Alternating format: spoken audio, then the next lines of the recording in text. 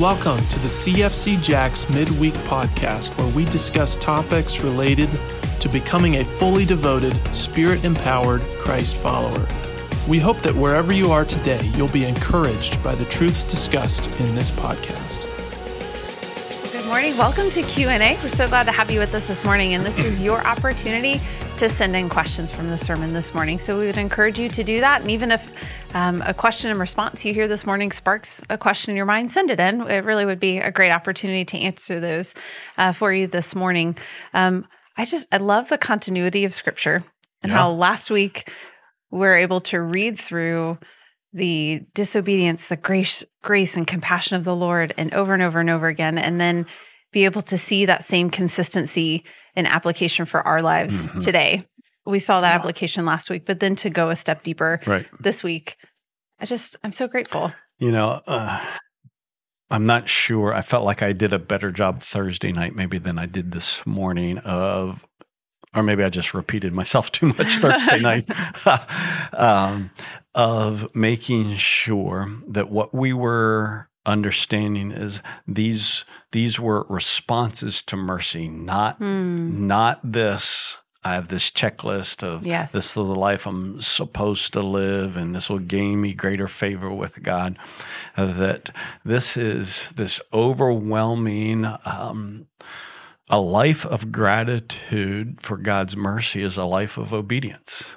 And oftentimes, I think it's true that oftentimes my disobedience is a reflection that I've lost my gratitude for God's mercy, or even my dutiful obedience, but without joy, can be a reflection of I've lost the gratitude for mercy. So what I'm trying to say here is I hope what you're hearing is not a list of 5 rules, but a life of response to mercy. And it impacts, when I think about it, what's it impact? It impacts how I spend my time serving, how I use my resources giving. It impacts how I relate to folks, a commitment to forgive. It connects to how I engage every day, whether it's dependence and trust, or I am freaked out and I'm worried and I'm stressed out. It deals with marriage. I had never really connected mercy with marriage until this passage and seeing that my commitment to marriage is much more than a duty. It's a reflection of God's mercy in my life and how I would engage in marriage. So that was really good for me. And just this whole idea of my life doesn't belong to me. I don't owe God. I belong to God. And there is a difference there. I belong to Him because of His mercy. So I hope you captured this is a life response to mercy, not a list of 5 things you need to get your life together about. Right. And I don't know if that came through well enough this morning or not. But that's a feeling. Who knows? I do think it came through. Okay. Especially thinking, I've often heard mercy defined as not receiving what we deserve, and grace, giving us what we don't deserve. Yeah, giving us what we don't deserve.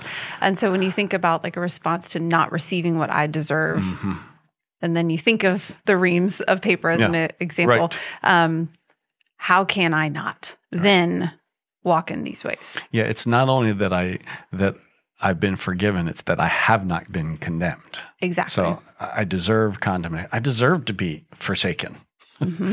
And the Lord has been merciful. So a life of mercy in response to mercy is what I really hope connected with the heart today. Absolutely. Well, we've got a question to start us off this morning. Question from a parent.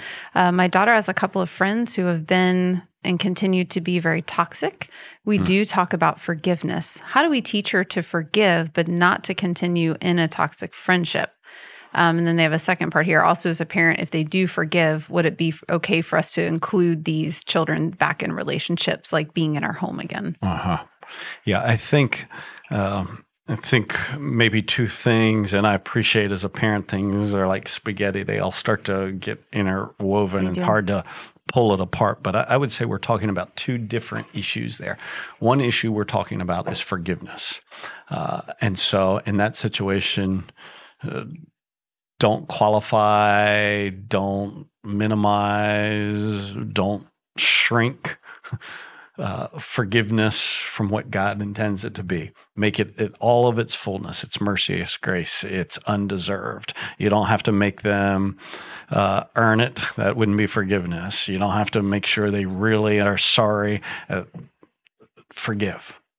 For them to receive it, that's a different, but forgive. Forgiving a person, though, doesn't mean that, therefore, I should not exercise wisdom as well. So I think there's a forgiveness issue here and then a wisdom issue. The scripture does say, bad company corrupts good character. And so we do have to be wise in who we spend our time with. Now, we're not to be isolated from the world. And Jesus demonstrated that he was engaged in the world, but it was not to the neglect of time with the Father and time with those who he was ministering to who would be his disciples, those who would walk that journey with him. So as a parent, I don't want my kids to be totally isolated. To protect them, but nor do I want to be foolish and allow them to be so exposed to bad company that it ends up being the leading part of their life. So part of your role of a parent is helping discern that, and so you may need to go, we need to put some boundaries around some of these relationships so that they do not become the defining part of your daughter's life. Does that make sense? You have a daughter okay, so you have a daughter. Any follow-up question to that I wasn't clear about that you would go, fully forgive, but exercise wisdom in the influence that other people are having in your daughter's life? No, I don't. I can't think of anything else that I would add in there because there is that element of wisdom and how you would still engage in relationship with that child. I mean, I think, okay, we have a friend who I know, I'm just making this up, doesn't know the Lord. Right. So I don't want to completely separate from them, but perhaps you change the venue in which you're spending time or engaging with them. So maybe it's a public place you're meeting versus in your home, or in overtime that you can kind of readdress that relationship. That's kind of what I think of, because you don't want to completely take them out. You know, I've tried to share with our kids, walk with the wise and be wise. Like, you know, who are those that you're really investing your time in around you, but still to be the hands and feet of Christ. And it's a model for your children too, as they see you walk through that and discern the situation. I've learned that then becomes a model for your children to help them to understand, how do I ask questions and decipher what I need to do in this situation? Yeah. It'd be, this wasn't part of the question, but for the individual who wrote it, it'd be a good process for you to say, okay, what have I demonstrated about forgiveness in my own life? What's my daughter learning from me in regards to how I forgive? And what is my daughter learning from me in regards to how the other relationships in my life, do they reflect the heart of Jesus, that there is an engagement with those who are not yet in relationship with him? I'm not out of the world, but I'm not of the world. That's the distinction that Jesus made, of course, when he prayed for the disciples, that they would not, don't take them out of the world, Father, but that they would not be of the world, in but not of. And that is a learned, that comes with maturity. And so as parents, it's our role to help grow our kids towards maturity in Christ. So you may have to navigate that with them. One size would not fit all there. You know, we did certain things with our kids that maybe other folks wouldn't do with their kids. So I think you have to, as a parent, not just look around and go, what's everybody else doing, but ask the question, what is needed for my daughter at this point in her journey in life? Yes. Make it specific to your child and your family. Yeah. Additional question here on forgiveness. I want to forgive as God has forgiven me, but I'm regularly filled with feelings of anger and betrayal. Does this mean that I haven't forgiven this person? Yeah, that's a real question. Yeah. And it sounds cliche when we say good question, great question. That's a real question. I like real questions. So I've tried to forgive. I think I've forgiven is sorry. I want to forgive as God has forgiven me, but I'm regularly filled with feelings of betrayal and anger. Okay. Yeah. I think sometimes because God's forgiveness of us is so definitive and like done, declared. Done, yes. Out of the way, that we wrestle with that. And if someone has betrayed me, hurt me badly, I think it's probably not going to be, I forgive and it's done. It's probably going to be, I want to forgive them. And then I do, Lord, in this moment, I forgive them. And then emotions, feelings, thoughts, intentions rise up. I don't think that what's helpful at that moment is to go, wow, I thought maybe I didn't really forgive them. It's at that moment to go, those are reflections of a bitter heart and a hard heart and an angry heart. So Lord, I confess that. And I don't want to treat them in that way. So I wouldn't get lost so much in whether you have forgiven them fully, if you really meant it, that sort of thing. Certainly helpful to declare it again. Lord, I want to forgive them and I want to live out that forgiveness. I confess I'm angry right now. I don't want to treat them in anger. I'm bitter. I don't want to live in bitterness. So, don't beat yourself up so much, I guess is what I want to say is we can short circuit the process by beating ourselves up for what we're feeling, what we're thinking, instead of just acknowledging what we're feeling and thinking and addressing that, as if beating ourselves up is going to change it. It doesn't. It will not change it. It won't. And so what do you need to do? You need to go just acknowledge that and say, Lord, I don't want to live in it, and then confess it. How many times have I confessed the same sin over and over and over and over and over and over and over and over again? Many, many, many times. It's not, well, did the Lord forgive it?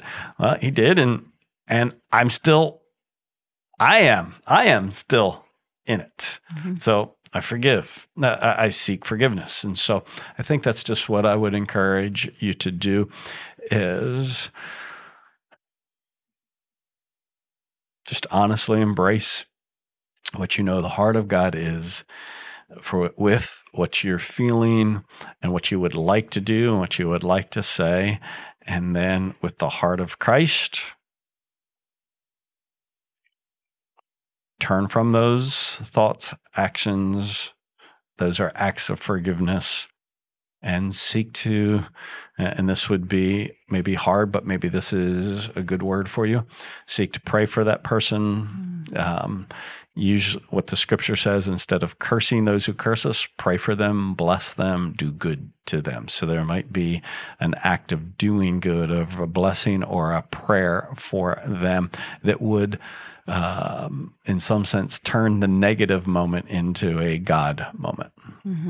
What an incredible way. One, for the Lord to reveal himself, but then for you to have a testimony behind how the Lord has changed your heart in a way that only he can. Yeah. And that would be the supernatural work of God. Absolutely. Because you would be feeling one thing, but doing another based on your commitment to, I want to do what the scripture says. So don't get lost in, I thought I forgave, but I still am wrestling with those feelings. Probably pretty normal. Just keep wrestling with those feelings and don't yield to them and let them become the dictators in your life.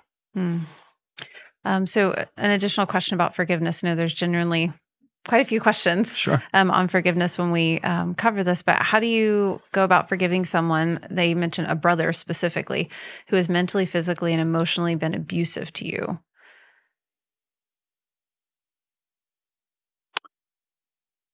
I wonder if in that, well, let me answer it first. We forgive them the same way we forgive anyone else. We acknowledge what we have done to the Lord, we confess it. He forgives us. He does not hold it against us any longer. I'm not minimizing the depth of what abuse does. And so I'm not suggesting it's easy. And this is not cliches. The cross wasn't easy. Right. The cross was a bloody mess.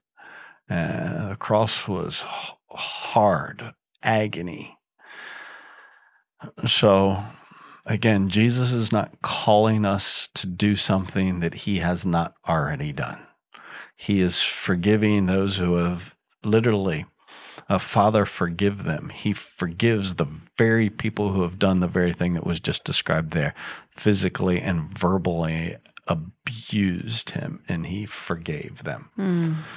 So Jesus has gone before you and done that. So you forgive them the same way Jesus forgave from the cross.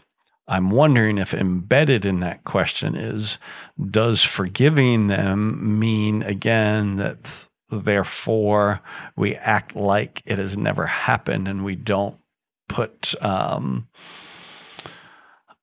some wisdom into what this relationship looks like going forward? So in the same way that we talked earlier, if there has been abuse, I don't think that's outside of the realm of forgiveness.